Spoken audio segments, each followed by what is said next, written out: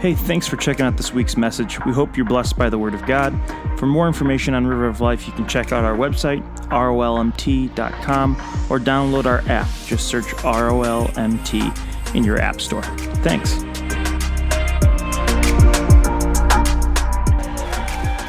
Good evening, River of Life. I'm so glad you're with us this evening. And can I just tell you, we have an amazing team of people at this church. Right before, probably hour and a half before church started, one of our major components in getting the church service to Star Valley live went out, and so they were rewiring stuff. Pastor Seth was doing everything that he could to make that happen right up until he got up onto stage. And I just love that there are a group of people that are so willing to just dive in and make things happen. Amen? Amen. And hopefully Star Valley can hear us tonight. Can nod if you can hear us. Okay. No, they can't. Well, we're so grateful for all that God is doing, and it's just exciting to be a part of His plan and watching as all of these different outreaches are going out and making a huge impact in our community week in and week out. And so if you have not found a place yet to tie into some sort of outreach or being involved in ministry here at the church, I would encourage you strongly to do that. Find a place where you can serve. That is a big part of our faith journey. It's not just receiving, but it also comes from giving. Amen? Amen. Well, we are in a series that we've called No Lies, and if you've been with us over the last few weekends, you know that we've been talking about this idea and this understanding that there is a real enemy, and he lies, and he is bringing deception, and he is causing chaos even within the church. We started the series by talking about God's word and the fact that it is true, that it is the foundation in which we build our lives, and the whole thing is true, not the parts that we just like, but all of the parts are true. And then last week we talked about not only are we to read it and to understand it, but we need to be obedient to it. And that is becoming more and more difficult in the times that we live. And so we've had a key verse, and the key verse is talking about Jesus is talking to these leaders in the Jewish community, and he says that their father is the devil. And it's kind of a weird verse. So I want to put it into a little bit of context tonight. We're gonna read the verses that happened before that. In John chapter 8, verse 31, it says this: to the Jews who had been believed him, Jesus said, "If you hold to my teachings, you are really my disciples. Then you will know the truth, and the truth will set you free." So again, back to that whole thing of if you hold to his teachings, so if you obey what he says, you will know the truth, and the truth will bring what? Freedom to you. And so this is such an important part. So then these pious men that Jesus is talking to, they begin to say things like, hey, we're not slaves to anybody. We're not under anyone. And in John chapter 8, verse 39, Jesus says this: they said, Abraham is our father. They answered, "If you were Abraham's children," said Jesus, "then you would do what Abraham did. As it is, you are looking for a way to kill me, a man who has told you the truth that I heard from God. Abraham did not do such things. You are doing the works of your own father." And then they replied, "We are not illegitimate children," they protested. "The only father we have is God himself." And just for a little context, what they're doing here is this is a little bit of a slight on Jesus, because they know that Joseph was not actually Jesus' dad. And so they're saying, we're not illegitimate. And so they're making this comment to Jesus in this basically back and forth, this argument that they're having. Verse 42, Jesus said to them, "If God were your father, you would love me, for I come here from God. I have not come on my own. God sent me. Why is my language not clear to you? Because you are unable to hear what I say." And now we put the verse into context that we've been reading the last few weeks. Verse 44, "You belong to your father, the devil, and you want to carry out your father's desires. He was a murderer from the beginning, not holding to truth, for there is no truth in him. When he lies, he speaks his native tongue, for he is a liar and the father of lies." So let's pray. God, we thank you so much for tonight, and we pray, God, as we look at your word, that, Father, you will help us to set aside our preconceived notions, and that, God, will hear your word for what it is, because it is true. And Lord, I just pray, Father, as we live in a time that is that is so contagious, or there's so much fighting and so much against each other. God, I pray that tonight we would understand that, Lord, even you, when you came to this earth, they tried to silence truth by silencing you. And so, God, I pray that we will not be a church that will be silenced, but that we will stand for what is true, and we will speak truth, but with love. And we give you all the praise today in Jesus' name. Amen. So as we started this series, we were talking about the importance of God's word. And like I said last week, we talked about obeying it. And then Jesus confirms and he says, then you will know the truth and the truth will set you free. And so in this particular story, we see that Jesus is confronting these guys, and these guys have been ingrained within their culture. They have been raised a certain way. They've been raised to believe a certain way. And out of that, now that becomes the foremost thing inside of their lives. If it doesn't match with what they personally want to believe, then they want to shut it off. They want to shut it down. And so these Jewish leaders are saying, listen, we don't like, Jesus is bringing some new message that we don't like. And so we need to stop him. We need to silence him. We need to stop him from speaking this because it goes against what we want to believe. One of the main things I wanted you to hear, though, tonight as we look at this scripture is that scripture that Jesus refers to Satan, and he is a real being. As he talks about the devil, he is not some puny red-suited character with a pointy tail and horns. He is actually a spiritual being that was created for a different purpose than the one he is living out. And though Jesus defeated him on the cross, he is now a wounded animal trying to take as many people out as he possibly can. So it's important for us to know that, because I think in the culture that we live in and the times that we live in, oftentimes, whether we think we mean to or not, we can almost take things like Satan and put it into almost like a category of mythology or something. But Jesus himself is talking about the devil, and he's saying that he is real. In 1 Peter chapter 5, Peter warns us. He says, be alert and of a sober mind. Your enemy, the devil, prowls around like a lion looking for someone to devour. So sometimes we hear things like the devil and we think about it as that, like a legend or as mythology. But if we truly believe that Jesus is the Son of God, and that he was perfect, and that he deals in reality, then when he talks about this, we need to understand this is real. And so when he's giving us warnings or solutions or teachings, they are deeper and wiser than any other teaching you will ever get. Many of us are more prone to listen to our latest self-help Instagram guru than we are to take the words of Jesus seriously. Like, it's easy to listen to somebody who's ingrained in this culture and the things that they teach you and all of those things, and boy, that sounds really good. But the reality is, if we are called by his name, if we are sons and daughters of the Most High King, then we need to understand that Jesus is truth. Jesus said that he is the way, the truth, and the life, and no one comes to the Father except through him. So if he is truth, then all of his words are true. And if that's the case, then they should take highest priority above all else.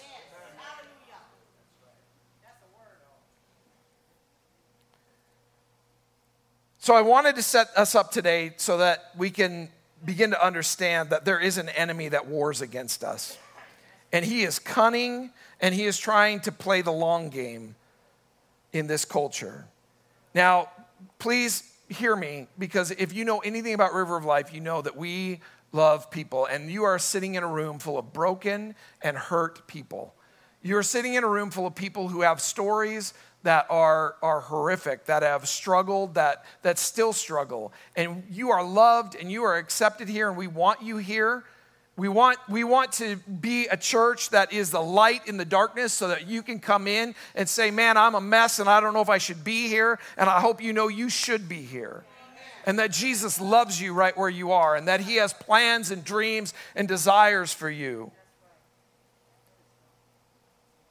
So as we look at this, we need to understand, though, that I've been telling you over the last few weeks that truth equals love. right? The church has gotten to this place where we say, well, we just need to show love. We just need to show love. We need to show love. But the reality is truth equals love. So if we know the truth and we know that with that comes some maybe difficult conversations, and we know to do that with love, then what we're doing is we're saying, I love you enough that I don't want to see you walk towards destruction. I want to see you move to a place where you begin to understand that the God of the universe created you on purpose. And he has plans and dreams and desires for you. And because of that, the enemy is pushing hard, and he's going to tell you lies, and he's going to do what he can to steal your identity. And so that's what I want to talk about tonight, is the identity lie. As we look at this, we need to realize that we're in this place where, as the enemy presses in, he has been really good at doing what he does, and that is lie. Jesus said it's his native tongue. We do also need to realize that, after all, the move of a spirit is a move that's an inward conviction and not an outward criticism. And so, as we talk about these things, and we're going to talk about identity in just a moment, what I want us to do is, it'd be really easy to rally and go like, the enemy is out there, but really, what lies is the enemy telling you that you need to address? What things in your life is it that God needs to step into your story and change for you?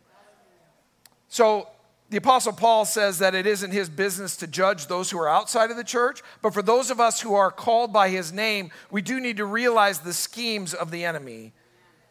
And so I want to take a moment here, because I want to talk about something that is culturally relevant in the moment, but I want you to hear me for just a second, because whenever we do these kinds of things and we talk about this kind of thing, what can happen is, because of how divisive the world has become, we can say, hey, I look at things through this particular lens, or I look at things through this particular lens. And so what's happened is truth has become political. And can I tell you, truth isn't political. Truth is truth.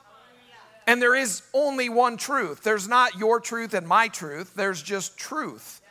And the problem is the enemy's been so good at this. And so what I'm going to ask of you is this. I don't know where your political leanings are. I don't know any of that stuff. And honestly, I'm not registered with either party. I think a lot of times both of them kind of suck. And so with that, what I want you to do is I want you to step back from that for just a moment. And I want us to look at the truth according to what the Word says. Because otherwise what will happen is we'll see things, and even no matter what side you fall on things, it's very easy to see them and filter it through what I want it to be. And that's not truth. Truth isn't the way I want to determine truth. Truth is truth, right? This identity thing is super important, because I think it's one of the biggest ways that the enemy can get to people is through messing with their identity. Think about this for just a moment. Outside of a move of the Spirit, we can't control culture, but we should aim to create a flourishing counterculture instead of trying to blend into the culture as it is.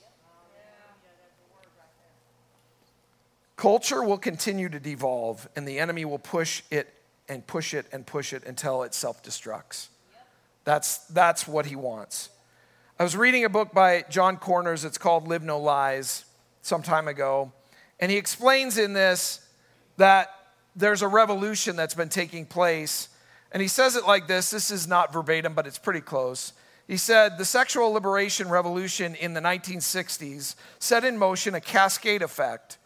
The reversal of the long-standing moral consensus around promiscuity from marriage that worked in tandem with the advent of birth control and the legalization of abortion, which separated sex from procreation, which moved on to the legalization of no-fault divorce, which turned a covenant into a contract and separated sex from intimacy and fidelity. Then the Tinder and hookup culture, which separated sex from romance and turned it into a way of getting your needs met. From there, the revolution moved to the LGBTQ plus revolution, which separated sex from male and female binary. And now, the current transgender wave, which is an attempt to separate gender from biology. Then there is the polyamory movement, which is an attempt to go beyond a two-person relationship. So as you look at those things, what you see is that there's this decline that continues to move further and further from what God's word is and what his design is.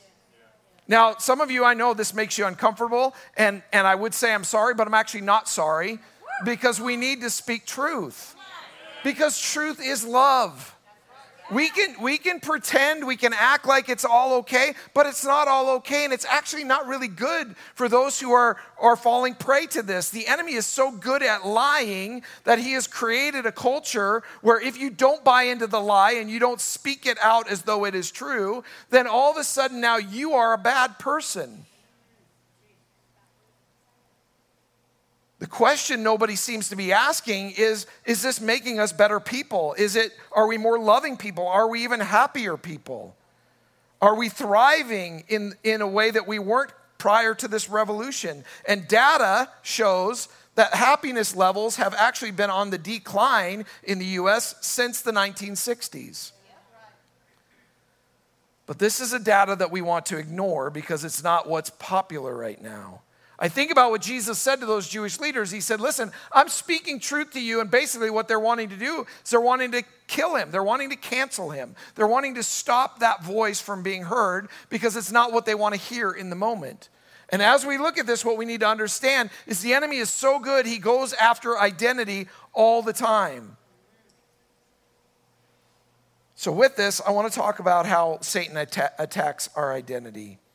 He lies, and we begin to allow those lies to infiltrate our lives. So even as we look at that, what I just read to you a moment ago, it's been a long time coming, but it's slowly chipped away at the identity of who God says that we are. And so now we begin to live out this thing to where now whatever you say you are, I've got to believe you, and I've got to call you that thing. Can I tell you how dangerous that is?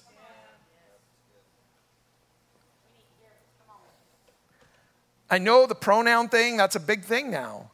I heard somebody say, I'd like to start the adjective thing. From now on, whenever you refer to me, my adjectives are skinny, handsome, and brilliant.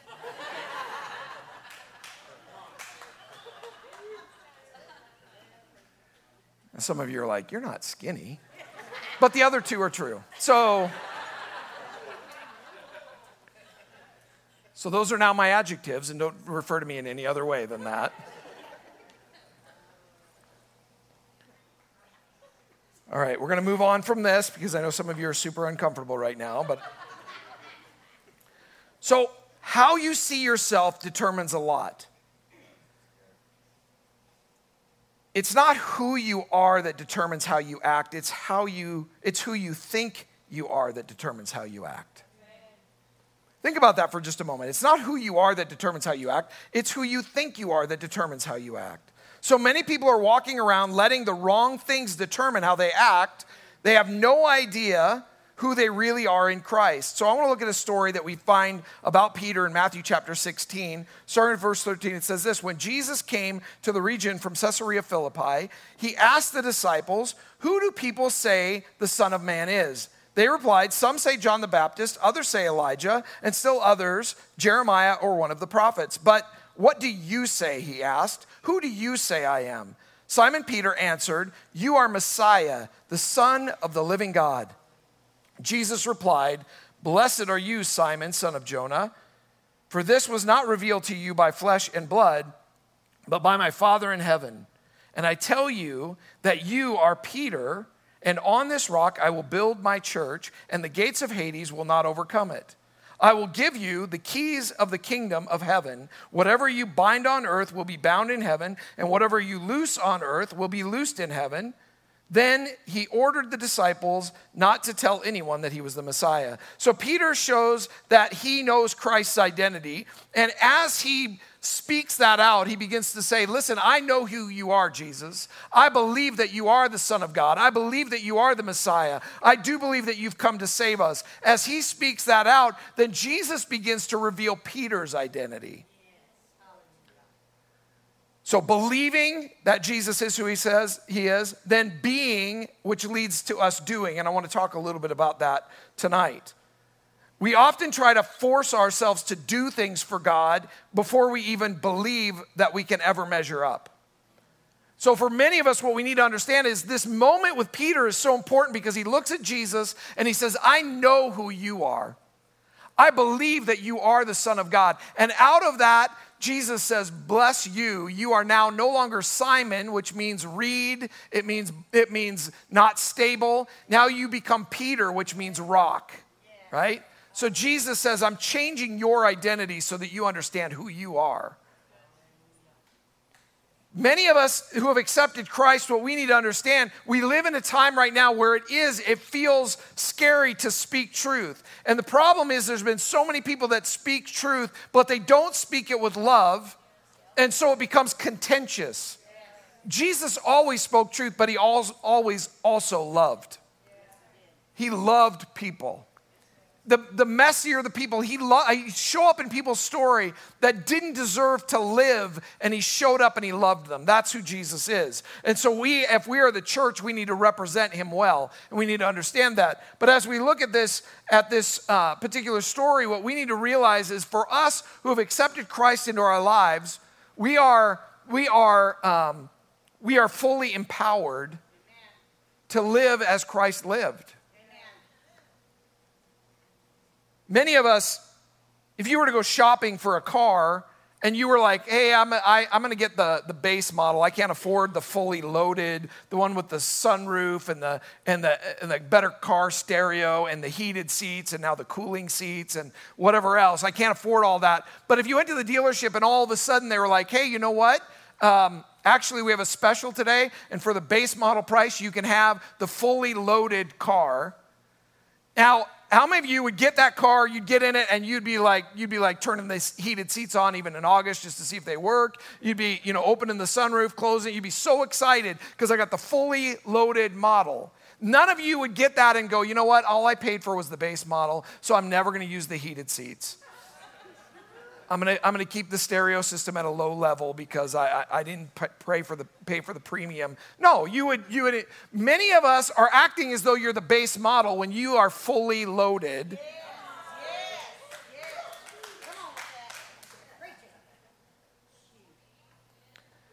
The Bible says you are holy, and maybe you don't feel holy. I feel more messed up than hooked up. Maybe your life argues with the Bible. But I want to tell you that Jesus sees you, and he is the one that sets your identity.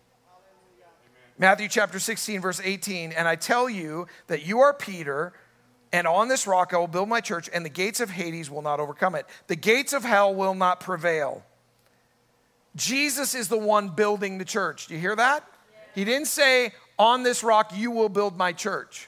He said, on this rock I will build my church. He is the one that's building the church. It is not on us, but it is on us to be obedient and to put our hope and our trust and to understand that no matter what the enemy lies, no matter what he throws at us, it doesn't matter because God is always in control. And so we need to put our faith and our hope in that and know that his word is always true. Matthew chapter 16, verse 21. From that time on, Jesus began to explain to his disciples that he must go to Jerusalem and suffer many things at the hands of the elders, the chief priests, and the teachers of the law, and that he must be killed and on the third day raised to life. Peter took him aside and began to rebuke him. Never, Lord, he said, this shall never happen to you.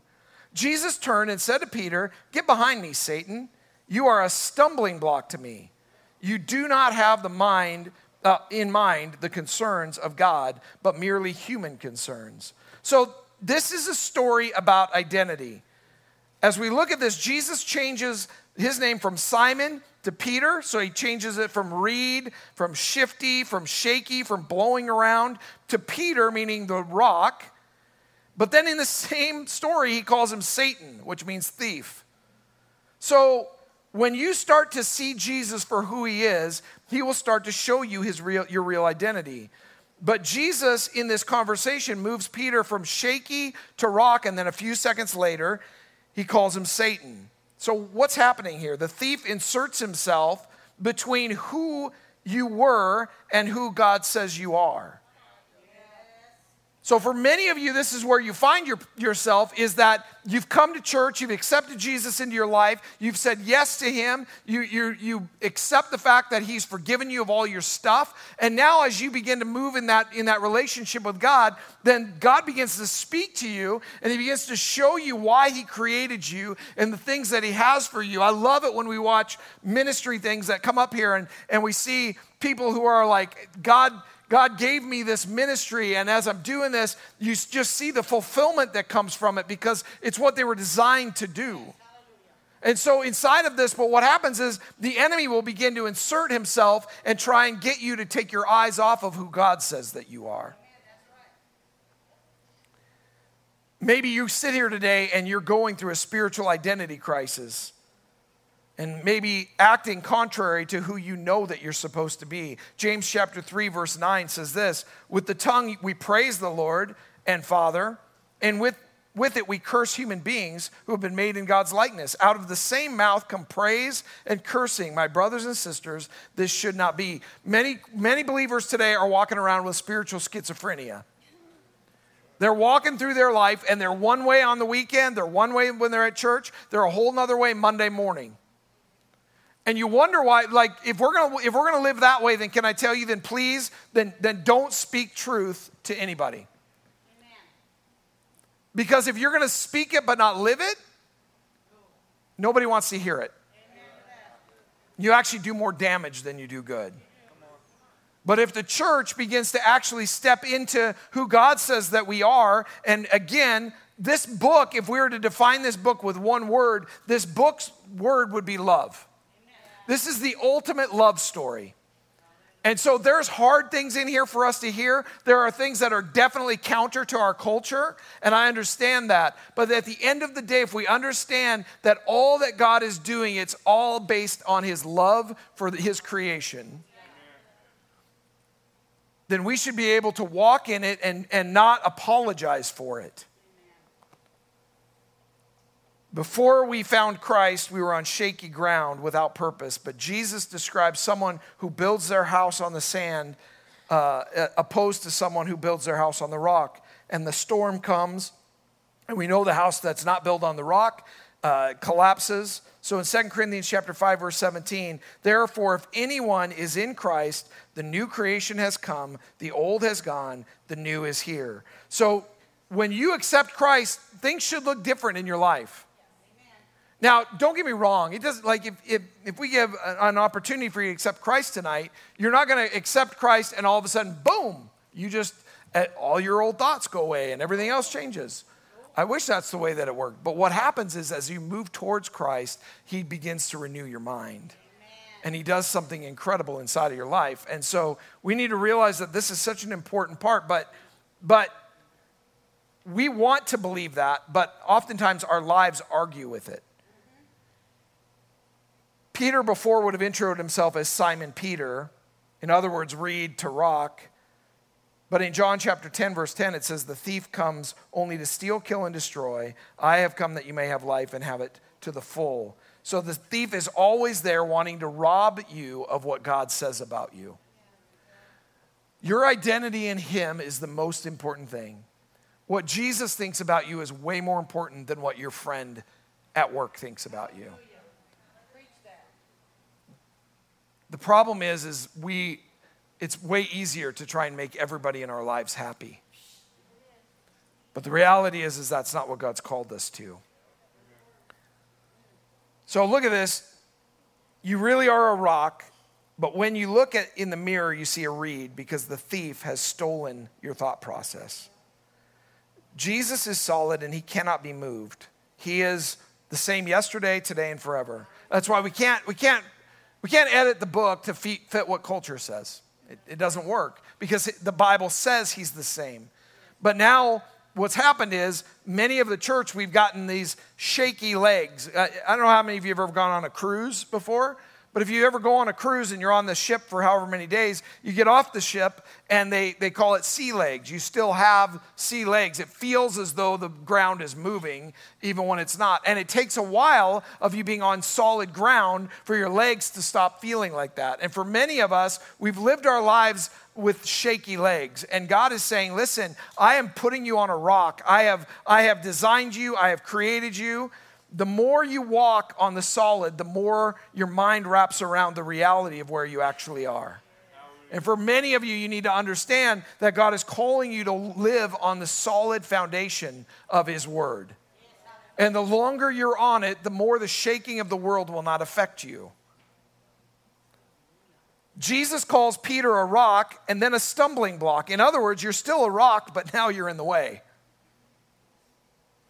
Some of you need to get out of your own way. Some of you need to get out of your own way. You have listened to what the enemy has said, and you have allowed that to be the thing that makes it so that your life is way harder than it needs to be. God has good plans for you. He loves you. He sees you. So what happened? Peter gets his name changed. And he gets some confidence. Maybe his confidence even went through the roof a little bit. The thief distorts Peter's image of himself, and he moves from confident to arrogant. When he starts telling Jesus what he should do, how many of you do that? I think we're all guilty of that. We pray and we tell God what He should do. That's actually not the way it's supposed to work. So his unguarded strength becomes his ultimate weakness.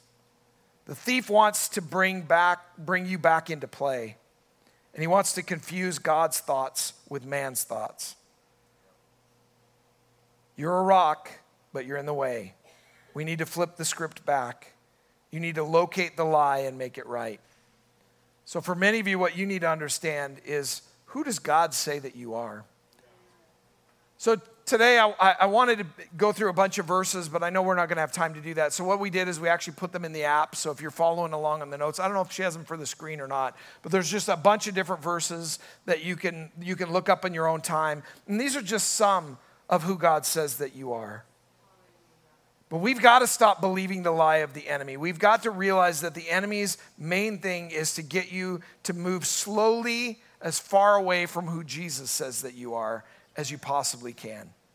He wants to rob you of what your destiny is.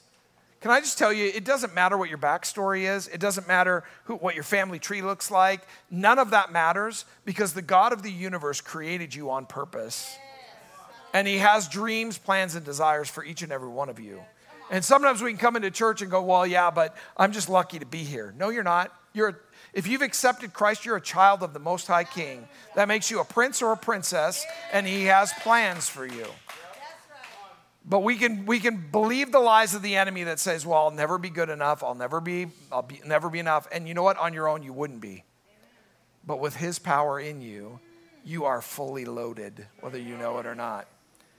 God loves you.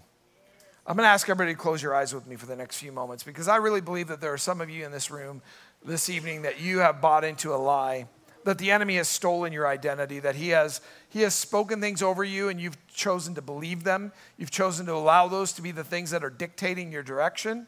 And God is saying, listen, put your hope and your trust in me. Listen to my voice. I just have this vision of a dad getting his child's attention, and I hope that he does tonight. I hope your Heavenly Father got your attention tonight. And I just have this vision again of him putting his hand underneath your chin and looking you in the eye and saying, it doesn't matter what anybody else thinks. It only matters what I think. That I am the one that created you. I am the one that desires relationship with you. And for some of you, you needed to hear that tonight, because He loves you. So tonight, as we close this time together, maybe you sit in this room and you don't have a right relationship with Jesus. Maybe you've asked Jesus into your heart before, but you haven't really been following Him. And that's really hard, because you're living with one foot in each place, and that actually makes it extremely difficult. It makes life chaotic, actually. So maybe tonight you just want to say, you know what, I I want to choose to be a follower of Jesus Christ.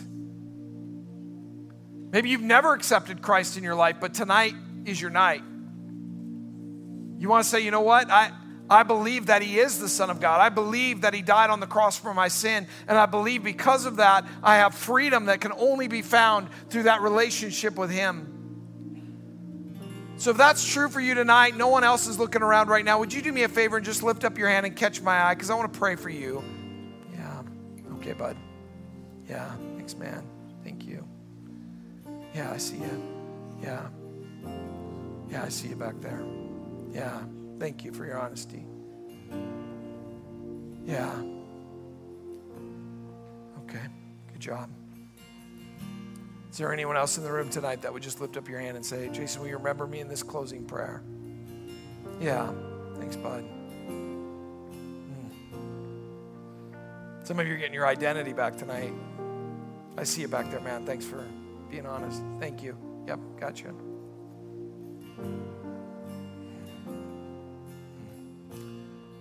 Here's the thing. God loves you so much. He sent his son to die on a cross, and out of that, he just says, will you just believe? Will you follow him? Will you trust in him? So by doing that tonight, what you're doing is he's doing all the heavy lifting because he's already paid for your sin. So you're saying, God, I'm giving this to you and I'm trusting you and forgive me and help me to be who you're asking me to be. It doesn't mean you're going to be perfect. It does mean that you're going to be forgiven. It's an amazing miracle, and you become a child of the Most High King, and that there's nothing like that. So whether you raised your hand or you didn't, but I'm going to ask everybody in the room if you'll repeat this prayer with me. It's going to sound super simple, but if you mean what you're saying, it changes everything. He loves you that much. So you repeat this prayer with me. Dear Jesus, I believe you are who you say you are. I believe you died on the cross for my sin. You rose again on the third day. And because of that, I can have forgiveness of my sin. So Jesus, I want to follow you. Please forgive me of my sin. Help me to trust you for my identity. Thank you for your grace. Thank you for your love for me. Help me to follow you from this day forward. In Jesus' name I pray. Amen. If you prayed that prayer, something incredible just happened. Your sin, your shame, your stuff, Jesus just said, I got this. And he took it. The Bible says he separates it from you. He doesn't see it when he looks at you anymore. Your identity is now a child of the King. Would you give them a round of applause, those who were honest?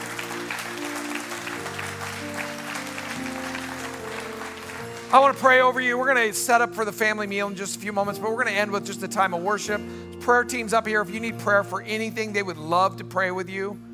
Let's just pray, and I'll even pray over the food right now so that we can jump right into that afterwards. God, we thank you so much for all that you do. We thank you for what you've done for us. We thank you, God, that you are truth. God, you're not a version of truth, but you're truth, the truth. So God, I pray that your church would stop having wobbly legs, that we would stand on the rock, the foundation of who you are and who you say that we are. And God, I pray that we would show love to everyone, but we would also understand that love equals truth. We are not ashamed. We will walk boldly, and we will do what needs to be done. I thank you for each and every person that raised their hand. Pray, God, that you would help them to dive in to know you more. Lord, as they get to know you, they'll know how loving and amazing you actually are. God, we thank you for this opportunity to spend time with friends and family, and we pray that you bless our meal after this. God, for those who will come up for prayer in these next few moments, I pray, God, that you'd answer their needs. Help us to trust you more. In Jesus' name we pray, amen. Will you stand as we sing? The prayer teams are available.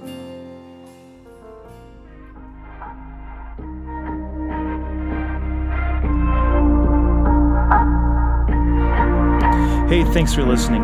River of Life is a ministry in East Missoula, Montana. We exist for one purpose, to make Jesus famous by showing his love to the lost, broken, and hurting. For more information, you can check us out online at rolmt.com.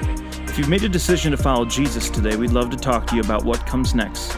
Shoot us an email at nextstep@rolmt.com. Thanks.